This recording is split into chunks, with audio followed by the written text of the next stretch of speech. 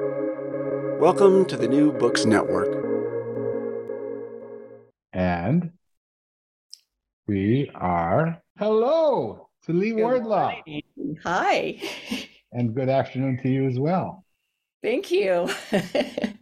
It's wonderful to be talking to you from Tel Aviv all the way to California. Oh, wow. That's And exciting. thank you for waking up early. Oh, no problem. I'm always I up early.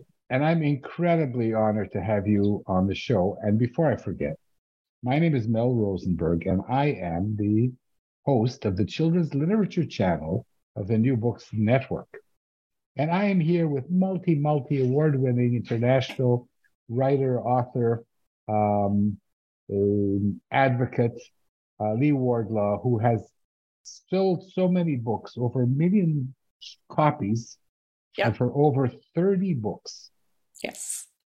And we want to talk about your journey. We want to talk about your thoughts about the children's book industry, because it is an industry. And maybe we'll get some ideas going forward. Sounds So good. in order to go forward, let's go backwards. Okay. So start at the very beginning, a very good Oh, place to start. I was born. No, I'm not going to go back that far. You Uh, could.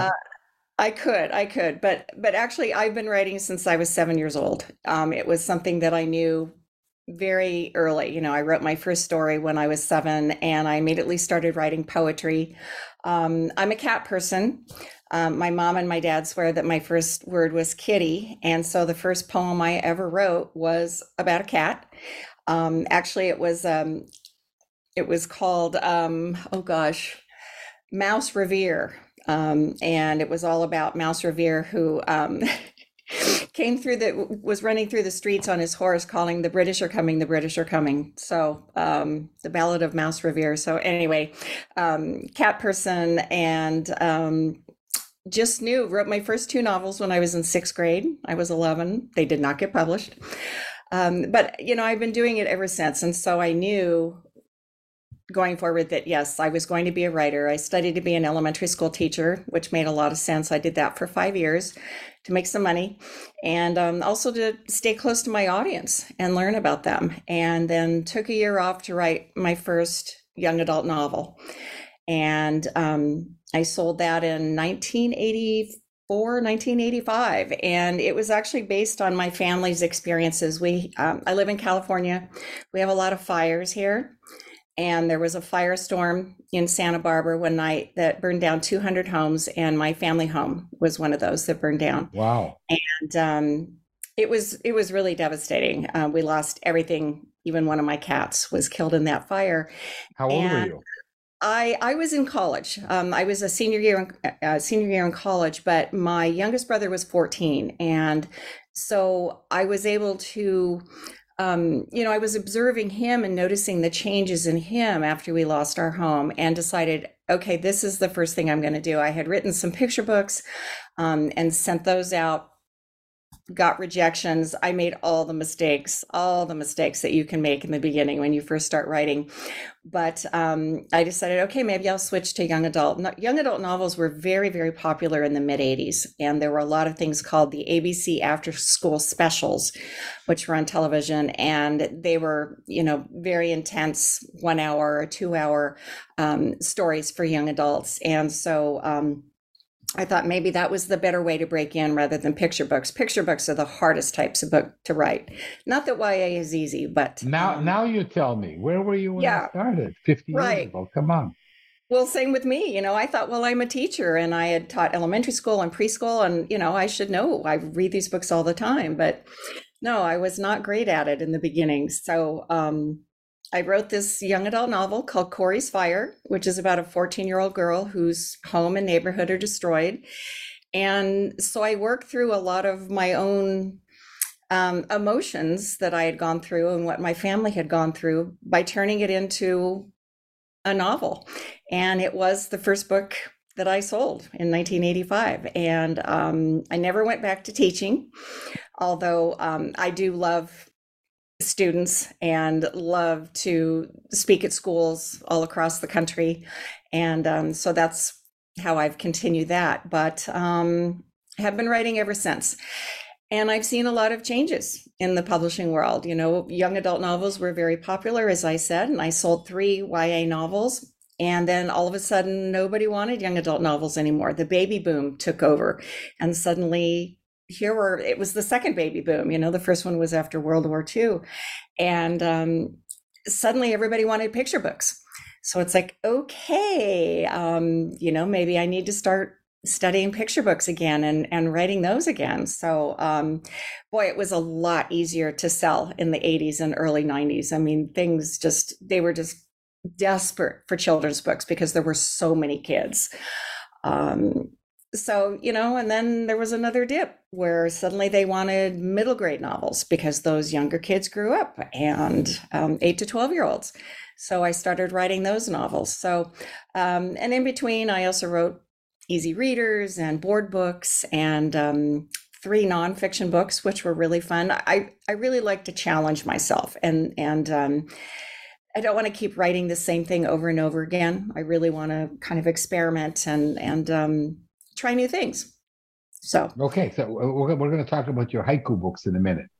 okay, But usually the writers that I interview have a specific genre that they aim to. right. And then I try and force them to admit that if they write for 6-year-olds, they're a 6-year-old at heart. But you've written, you know, from the age of 2 to the age of 16 or whatever. Right. So how do you do that? How do you negotiate the toddler to adolescent?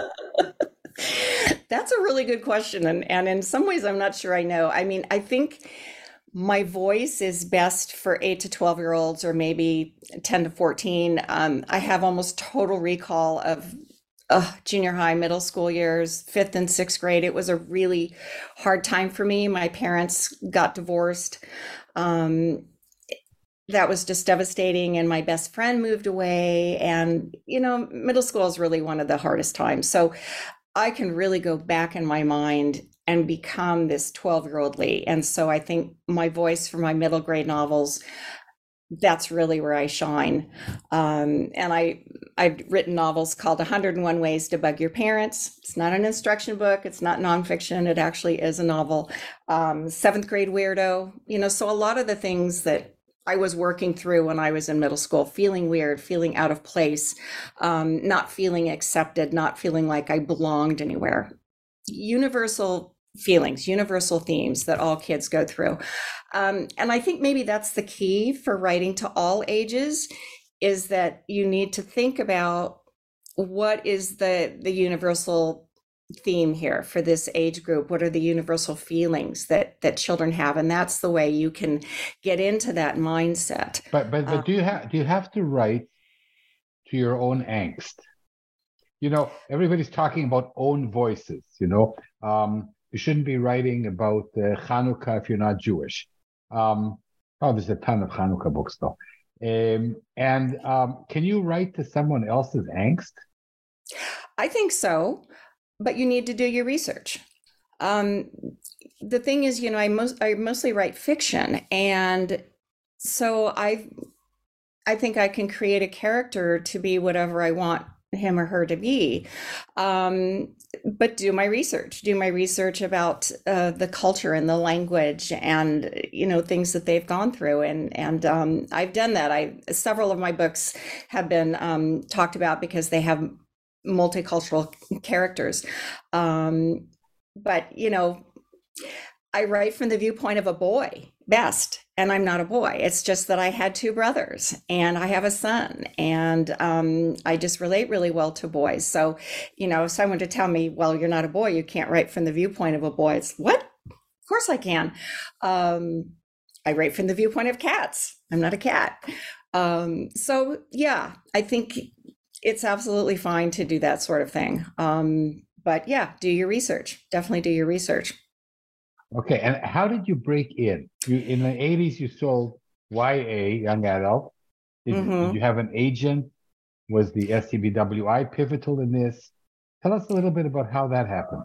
Okay, good question. Well, originally, when I was doing picture books, I was just submitting them myself, sending them out, getting lots of rejections. And then what was really pivotal for me was the Santa Barbara Writers Conference. And this was a conference that had started in 1970. Really fabulous. It was one of the first conferences that was a week long, that there were lectures in the afternoon and in the evenings, but the mornings had workshops. And you would join a nonfiction workshop or an adult fiction or mystery. And they had a woman, Joan Oppenheimer, who was in charge of the children's literature workshop. And that was just phenomenal because not only did I learn a lot, but I was able to go in with manuscripts and have her critique and other members of the workshop critique as well. And the woman actually took a real shine to me. She really she saw something in me and said, your picture books are really fun, but your voice is young adult and I'd really like to help you. And so she became my mentor and she critiqued several times my first novel that I wrote, Corey's Fire, and suggested that I start sending it out. And I sent it out for 3 years. And I'll never forget the day. This is back in the days of letters, no email back then, but I got a letter in the mail and I thought it was another rejection. And I opened it up and it said, "We'd like to publish your book." And I literally screamed and dropped the letter like it was on fire. And my husband came running in, what? And it's like, I sold the book.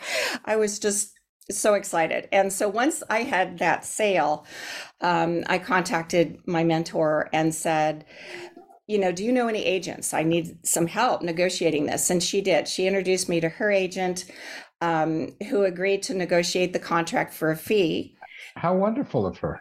I know. It was really amazing. And then, you know what? I was going to interject. This industry is full of wonderful people. I've been so many things in my life, and I've never encountered a community of people who are so willing to reach out and help one another. It's incredible. It really is. And that was something that I noticed immediately, how kind everybody was. And, at the Santa Barbara Writers Conference, and then after I'd sold my first book, I started attending the SCBWI conferences, and everyone was just so helpful and so kind about introducing you to people or giving you advice or whatever. And so maybe because the odds are so against us, it might be. One person's success is not another person's failure. Exactly. And there's plenty of room for everybody to come in, and there's plenty of room for everybody to get rejected hundreds of times. Yes, I know. I come really, and get rejected with us. I've saved all my rejection letters. Someday I should see how many would go all around this room. Masochists of the world, boy. Yeah, we have a profession for you. Yeah. Oh, yeah, I know. My husband sometimes said, my husband was a winemaker. We owned a winery for several years. And it's tough, when you have a new wine come out, they get reviewed by the wine magazines and you can live or die by those. But he said the children's book field is even worse. If you don't get reviewed, that's really bad because then nobody knows your book is out there. So, but anyway, my mentor introduced me to the agent. She was my agent for 3 years. She did sell several of my books, but she really only wanted to work with young adult novels.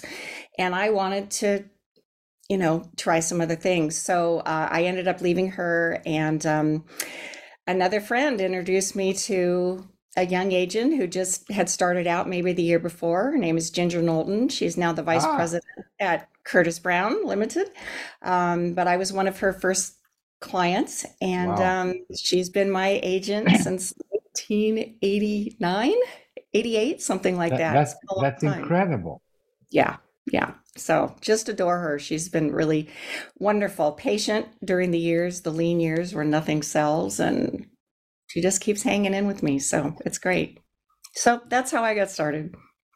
So it is possible to get plucked from the slush pile, because I was. You literally were plucked from the, but you sent a manuscript to a publishing house. Yes. And they had it a year. And what was funny was that I wrote to them and said, hey, it's been a year. What's happening? And they said, we're rejecting your manuscript. And then a couple of weeks later, I get an acceptance. And evidently they couldn't find the manuscript. So they just said, oh, well, we've rejected it. And the reason why they couldn't That's find it was, incredible. I know, the reason why they couldn't find it was because the editor-in-chief had it on her desk and had decided to offer me a contract. So I have a lot of... We're finding you guilty because we've lost the papers that argue your innocence. That's wonderful. So Lee, I don't want everybody to get very excited. I've had many people on the show. The statistics are that 1 in 1,000 or 1 in 5,000 manuscripts does get picked up by an agent or by the odds are very much against us. So we're going to talk about your thoughts going forward, advice to young authors like me. But in the meantime, you published over 30 books. Mm-hmm. What is hardest to write? Young adult, middle grade, picture book, or board book? I can ask you because you've done all of them. Oh, I've got a good story about this. Picture books are, I think, the hardest, but board books even harder because you only have 7 double-page spreads. And after my son was born, when he was about a year old, I'd been watching him learn how to take his first steps and thought this would make a great picture book. So I wrote a 500-word picture book about a baby learning how to walk for the first time.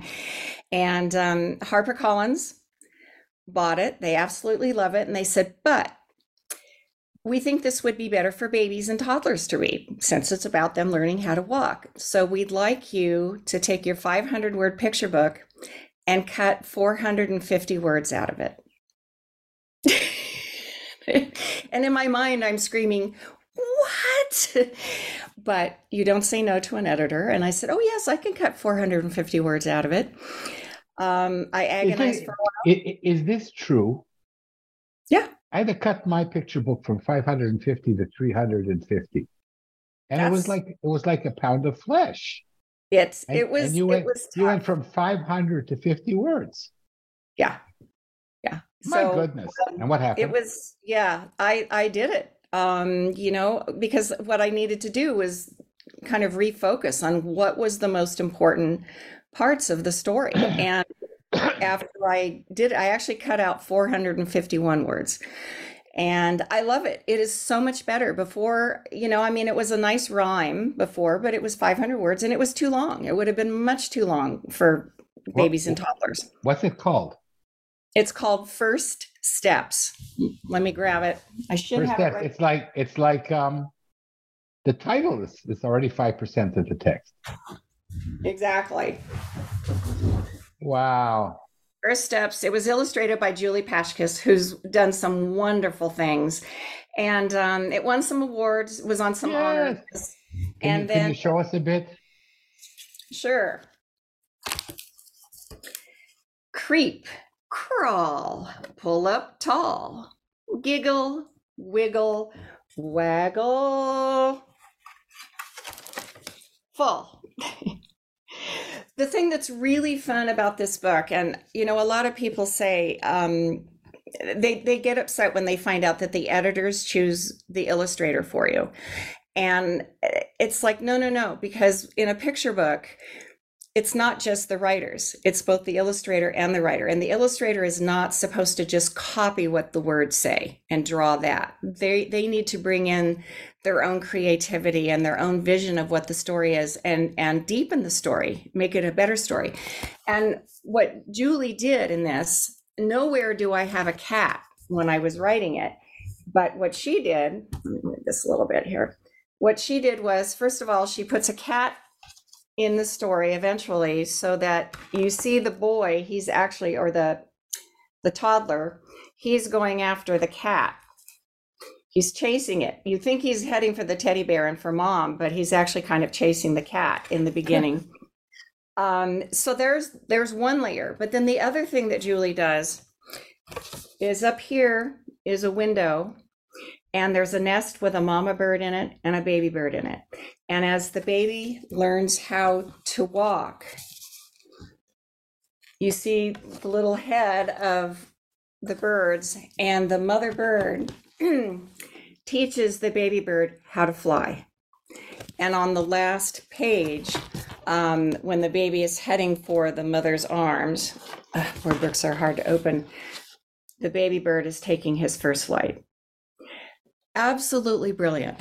As I get chills when I talk about that, because it just, it made the book so that you could enjoy it as you're getting older and older. There were layers. At first the child is just going to concentrate on the kid or the cat, but as they read it again and again, it's like, what's in this window?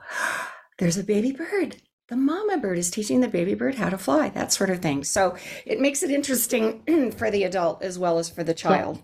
So here's the thing. So this is maybe a message that I learned the hard way over decades. When you're writing, you think that the more you write, the more, accolades you're going to get, the more appreciated. You say, I'm the author of this picture book. Mm-hmm. But actually, you have to throw the ball up in the air for the illustrator, and Yes. you have to renege on at least half of the credit. Mm-hmm. In order to get the full credit, you have to renege on half of the credit. Exactly. Yeah. And that's fine. I mean, in the beginning, I was a little bit worried, but I think visually as a writer, which is different from thinking visually as an illustrator. And I'm not sure I can explain why, but I would have a vision of what my book would be, but not really. And so to have someone else bring it to life, it's just magic to see but you have to let go. You have to let go. And the other book that, because you have this, it's really ridiculous to say I have a way with words, but the other book that this reminds me of that you've written is Red, White, and Boom. Yes. And you have this, like, it's such a playfulness. It's not only rhyme, it's not only meter, it's also having fun with words, like chewing them. I don't know how a better word, like you're chewing the bubble gum while you're reading your prose. It's wonderful. It's prose. Well, and poetry. How I do that is when I read my work aloud all the time. And I tell people that all the time. You can't just read it silently in your head, especially picture books, because picture books are poetry. Even if it's not in rhyme, they're so lyrical. And each word packs a punch. Each word is so important because there are so few of them. So you have to have the strongest, the most vivid, the most image-inducing words that you possibly can. So it is, and poetry is meant to be read aloud. And so I read even middle grade novels. I mean, I will read an entire chapter locked in my office, read it aloud and listen to the words and see if I stumble anywhere. And if I do, then I know I need to go back through and smooth that line out. So it's really an audio type of thing as well as just reading. So I want to now fast forward because you've talked about the industry and the difficulties and the challenges. You've even talked about starting a small publishing house of your own. Or am I reminding you of something that you've forgotten? I've talked about that. I've been looking at the facts and figures and not sure that will happen, but I am starting an award for a book. Tell us about that. Okay. Well, I am a cat person, have been for a long time, and not too crazy. I don't have 14 of them, but we do have 2, Bumblebee and Coconut. They were our COVID cats because our beloved cat we'd had for almost 20 years passed away during COVID. So we got 2 new kittens to make us feel better. But anyway, I've been a member of the Cat Writers Association for 27 or 28 years. And they have a contest every year where they award a beautiful medallion to all the best books and articles and blogs and that sort of thing written about cats. And they have a category for children's literature. They have a category. Yes. Sorry. Haven't heard that one before. Bad milk. Right. Yeah. Yeah. Anyway, they have an entry fee. And so typically the only people who enter are members of the Cat Writers Association. And in the beginning, the entry fee was only $8, but it's now up to 30. So I think there are a lot of traditionally published authors who don't want to have to fork out $30. It's expensive. We don't make that much money. And so we get very few entries in the children's category. So I finally decided, well, I'm going to start my own award. I have co-sponsored it with Pause to Read Month. There is a holiday called Pause to Read Month, and 1 second. Pause to read. Pause PAWS, to read, Pause to or Read. pause to read. Yeah, Pause to Read, but also PAUSE. And the point of that is a lot of children have a hard time reading aloud. And so to practice their reading, they read to dogs or they read to cats, therapy dogs, or they go to shelters and read to cats. And dogs and cats are non-judgmental. They aren't saying, hey, you missed a word there, or, read that over again and you've mispronounced that. So it's a wonderful way for children to become better readers. So anyway, I'm co-sponsoring with them an award called the PURR, Perfect Page Turner Award. And it's for the most outstanding children's book that is cat themed. The main character doesn't have to be a cat, but cats have to be integral to the story. And 2023 will be the first award. It'll be awarded in November. And so books that were published in 2022 are eligible. There will be a $1,000 cash prize split between the author and the illustrator. If there's no illustrator, then $1,000 goes to the author completely. And you'll also get a plaque and some award seals for the front of your book. And I'm really excited that I'm doing this because there are some fabulous books, children's books that are published every year, and novels too for children that are cat themed. So there you go. The word is out. Wow. And this is for books that are traditionally published, independently published, what? Yes, either one. Self-published, traditionally published, as long as it's cat-centric. So can you put a link here after the show and we'll share it? Yes, I will. And actually, if you go to Facebook, I'm just setting up a website right now, but if you go to Facebook and go to the Perfect Page Turner Award page, you'll find it. That's wonderful. Thank you. So there's so few people who do wonderful things like that. I don't have a cat book coming out, but I'm certainly going to take pause. Well, I may do a dog award eventually. So maybe in 2024. So we'll see. Because with Pause to Read, you read to both dogs and cats, but I decided to start with cats.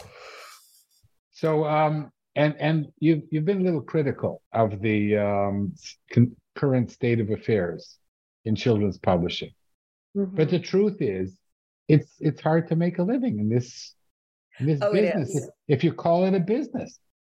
It is, yeah. Why is that? Half my income along the way has always been school visits, speaking engagements, speaking at conferences. And even though you've sold over 1 million copies. Oh, yeah.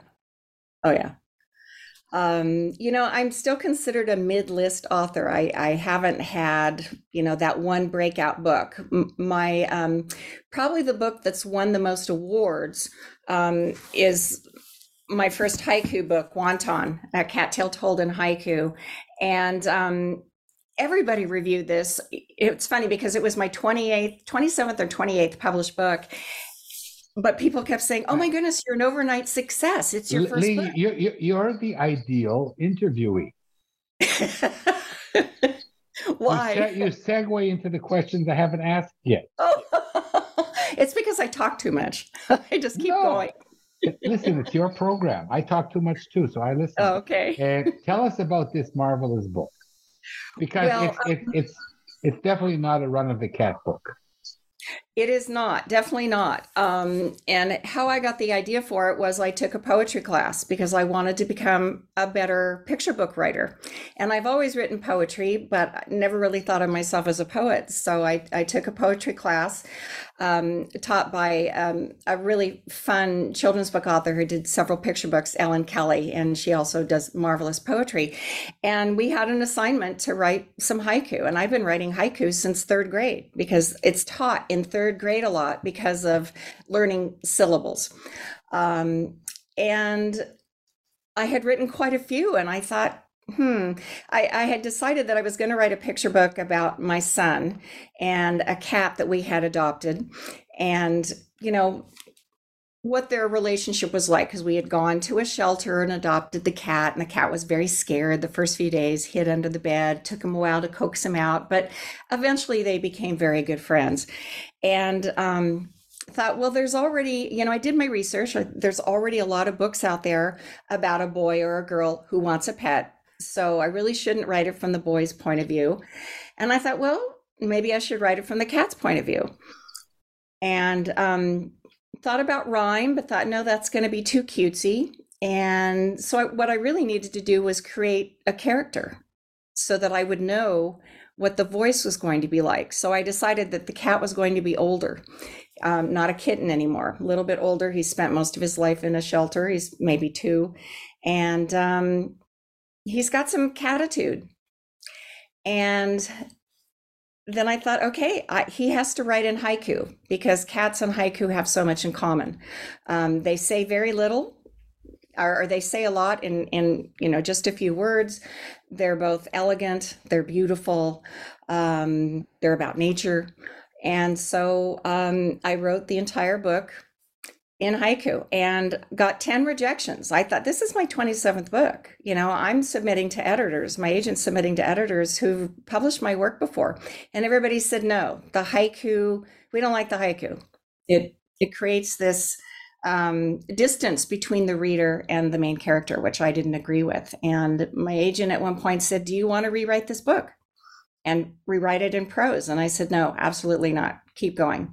And the 11th publisher she sent it to, the editor got the manuscript on a Friday and bought it on Monday. It's the fastest I've ever sold a book. Wow. But when it came out, I got 3-starred reviews, one from Kirkus, which is almost unheard of. Kirkus had not been too kind to me in the past. They don't like my funny books. They don't think I'm funny. I think you're funny. Can you read? Can you read a few of the haikus? Oh, sure. Of course. Gorgeous book. Yes, thank you. Well, illustrated by the fabulously talented Eugene Yelchin, who has actually not only illustrated a lot of books, but very famous now. Breaking Stalin's Nose is a fabulous middle grade novel in which it was a Newbery Honor book. So this is Wonton, and I'll read just a few. So it starts in the shelter. Nice place they got here. Bed, bowl, blankie. Just like home. Or so I've been told.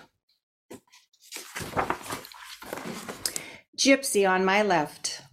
Pumpkin my right. Together, we are all alone. Visiting hours. Yawn. I pretend not to care, yet I sneak a peek.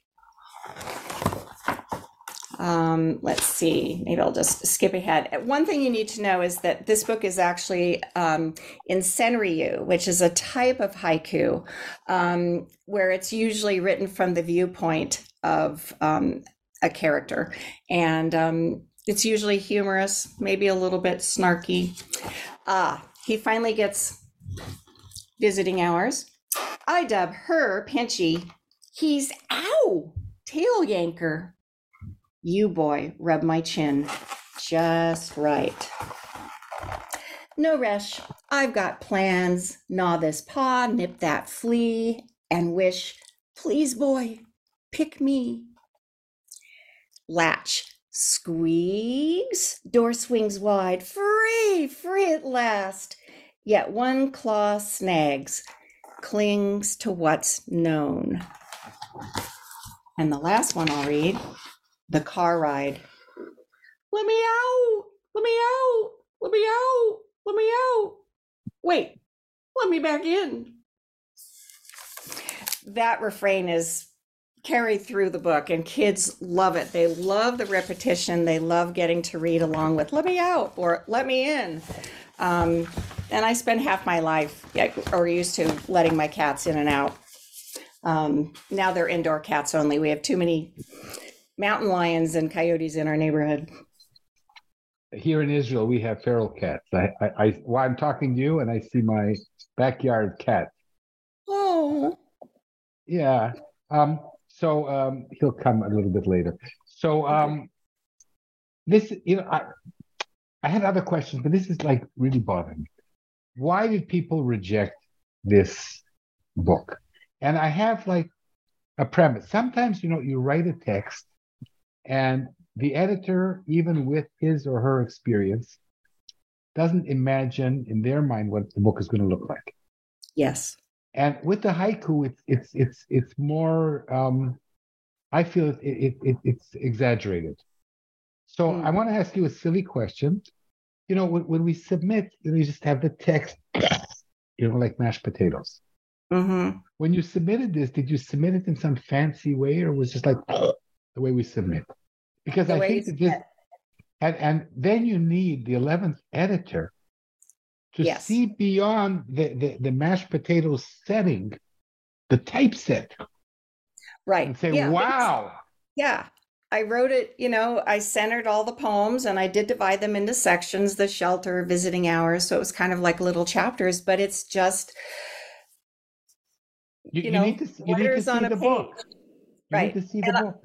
And I didn't even know what it was going to look like. And so I think that's important. This is a good point that you brought up, because you may get depressed at those rejections, but it's good that you were rejected by those editors, because if they have no vision for what the book is going to look like, and if they're not absolutely enamored with the story, then they're not going to be the person you need to be. And my editor, Sally Doherty at Henry Holt Books for Young Readers, she knew. She just immediately knew. She didn't have an illustrator in mind yet, but she thought, this is going to go somewhere. But I think it was rejected too, because no one had ever done a book before where the story was told in haiku, and publishers are there to make money. They need money so that they can buy more books. And so they want to stick with something that's worked before. Yeah, but they want something new that's been done already. Right, exactly. So they write, surprise me, but they don't really mean it. Right. Oh yeah, I've asked my editors, what are you looking for? Oh, just, I'll know when I see it. Write me something new. Right. And and this book is so beautiful. First of all, the cat is an empathy magnet from the first page. Yes. And it works on so many levels, because on the one hand, it's, how do you say that, anthropomorphic? Yeah, that's it. But then it isn't. In other words, you've got it such that, like, I feel for the cat as if he were a child in a foster home or in a adoption. But hey, this is a cat, and that's remarkable. So hats off on so many levels for this, and also thank you. The poetry. Wow. So well, getting into his head was really important. And one of the things that I did, I ended up with probably 60 poems when I finished the first drafts, and narrowed it down to about 30. And I took out anything that sounded authory or human, really. I wanted him to stay as real as possible. I mean, at one point he barfs up a fur ball into a shoe. I mean, that's what cats do. And they may look really cute, but they're not cutesy. They're, very elegant, wonderful, poetic creatures, cats are, I think. So, maintaining or being true to who your character is what makes it work. And the Wall Street Journal reviewed this book and gave it, wonderful review in the Washington Post. It was one of their best books of the year, and I think it's because even if you're not a cat person, I've had dog people comment to me. I hate cats, but I love this story. I love this cat. Um, so there you go. It's brilliant. Thank you. So Lee, advice to young or old and aspiring authors. And we've had this discussion. The market is difficult. Everybody feels hard done by. Minorities say, finally, we want to have books that reflect our background and our culture, and that's wonderful. And then people like me say, what about books from Jews? And what about the guys? I don't think there's anti-Semitism in this business, but there sure is anti-maleism. Yeah. Which is funny, though. To interrupt just briefly, it's funny because the schools love to hire male children's book authors and illustrators to come in because it's dominated by women. And when they get a guy to come in, it's like, this is fabulous. What a great role model for everybody in the audience to see. I was told 7 years ago, use a woman's name. You'll never break in. Not because you're Jewish. Oh, not because you're old, but because you're a guy. This is a woman's industry. And actually, I submitted a couple of manuscripts. Oh my gosh. With a woman's name, but it didn't work because I had to change my email, I had to change my bio. That was crazy. But I just tell you a funny story in this regard. So I just got a review for my new book. And it was such a nice review, people thought we were related. So I phoned up this guy. And I said, thank you very much for reviewing my book so nicely. And he said, what, you're a guy? He said, I was sure you were a woman. I didn't say anything. I felt really good. I said, okay, I must have been using my feminine side to write this. That's right. So, but going back, everybody feels hard done by. It's so hard to break in. It's a hard business, no matter who you are, and it may be harder for some people at one period of time and harder for others at another period of time. How do you keep going? How do you increase your chances from 1 in 1,000 to 1 in 100? It never gets better than 1 in 100. How do you? Yeah, I've been through this so many times. If you don't know, nobody knows, Lee. Because, it goes like this. Well, I think you can't rest on your laurels. And if you're just starting out, there are no laurels, but you keep writing. You just write, and you have to think. You can't think about your audience. You can't think about editors. You can't think about.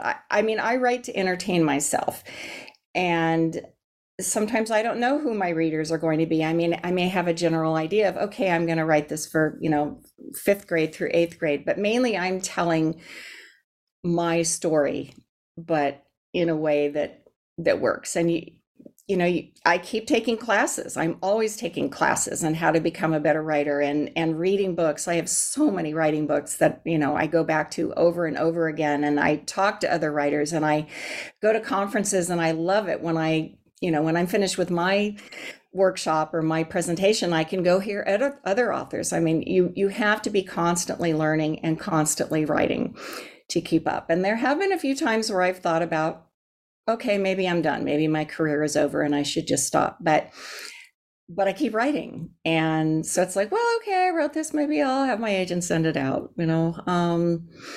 So I'm just going to keep going. And you really have to have a lot of stamina and perseverance in this industry to keep up. If you're going to cry after a few rejections and give up, then you're never going to get published that way. Your manuscripts that are sitting in the drawer are never going to sell.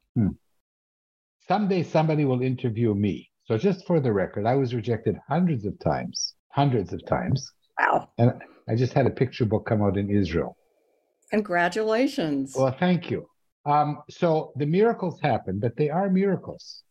Mm-hmm. And they happen sometimes when you least expect it, from the places you least expect them to happen from.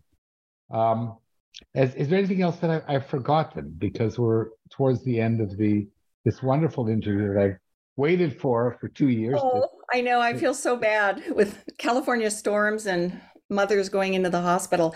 Um, well, one thing I want to talk about is just briefly is that I'm trying something very different right now. I'm writing a type of book I've never done before. It's a book of poetry, a collection of poems set during the American Civil War.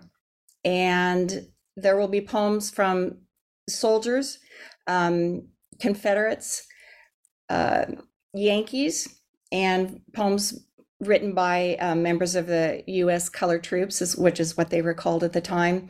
Inanimate objects are going to be speaking, but I'm writing voices that haven't been heard before from the Civil War, and I've always been fascinated by the Civil War because it was a brother against brother, sister against sister, and it really united the United States after we finally abolished slavery, and fighting to end it was so important. So it's taken me a while to do it because poetry is hard for me, but I'm putting this together and I love it. And I don't know if it will ever get published, but I really hope it does.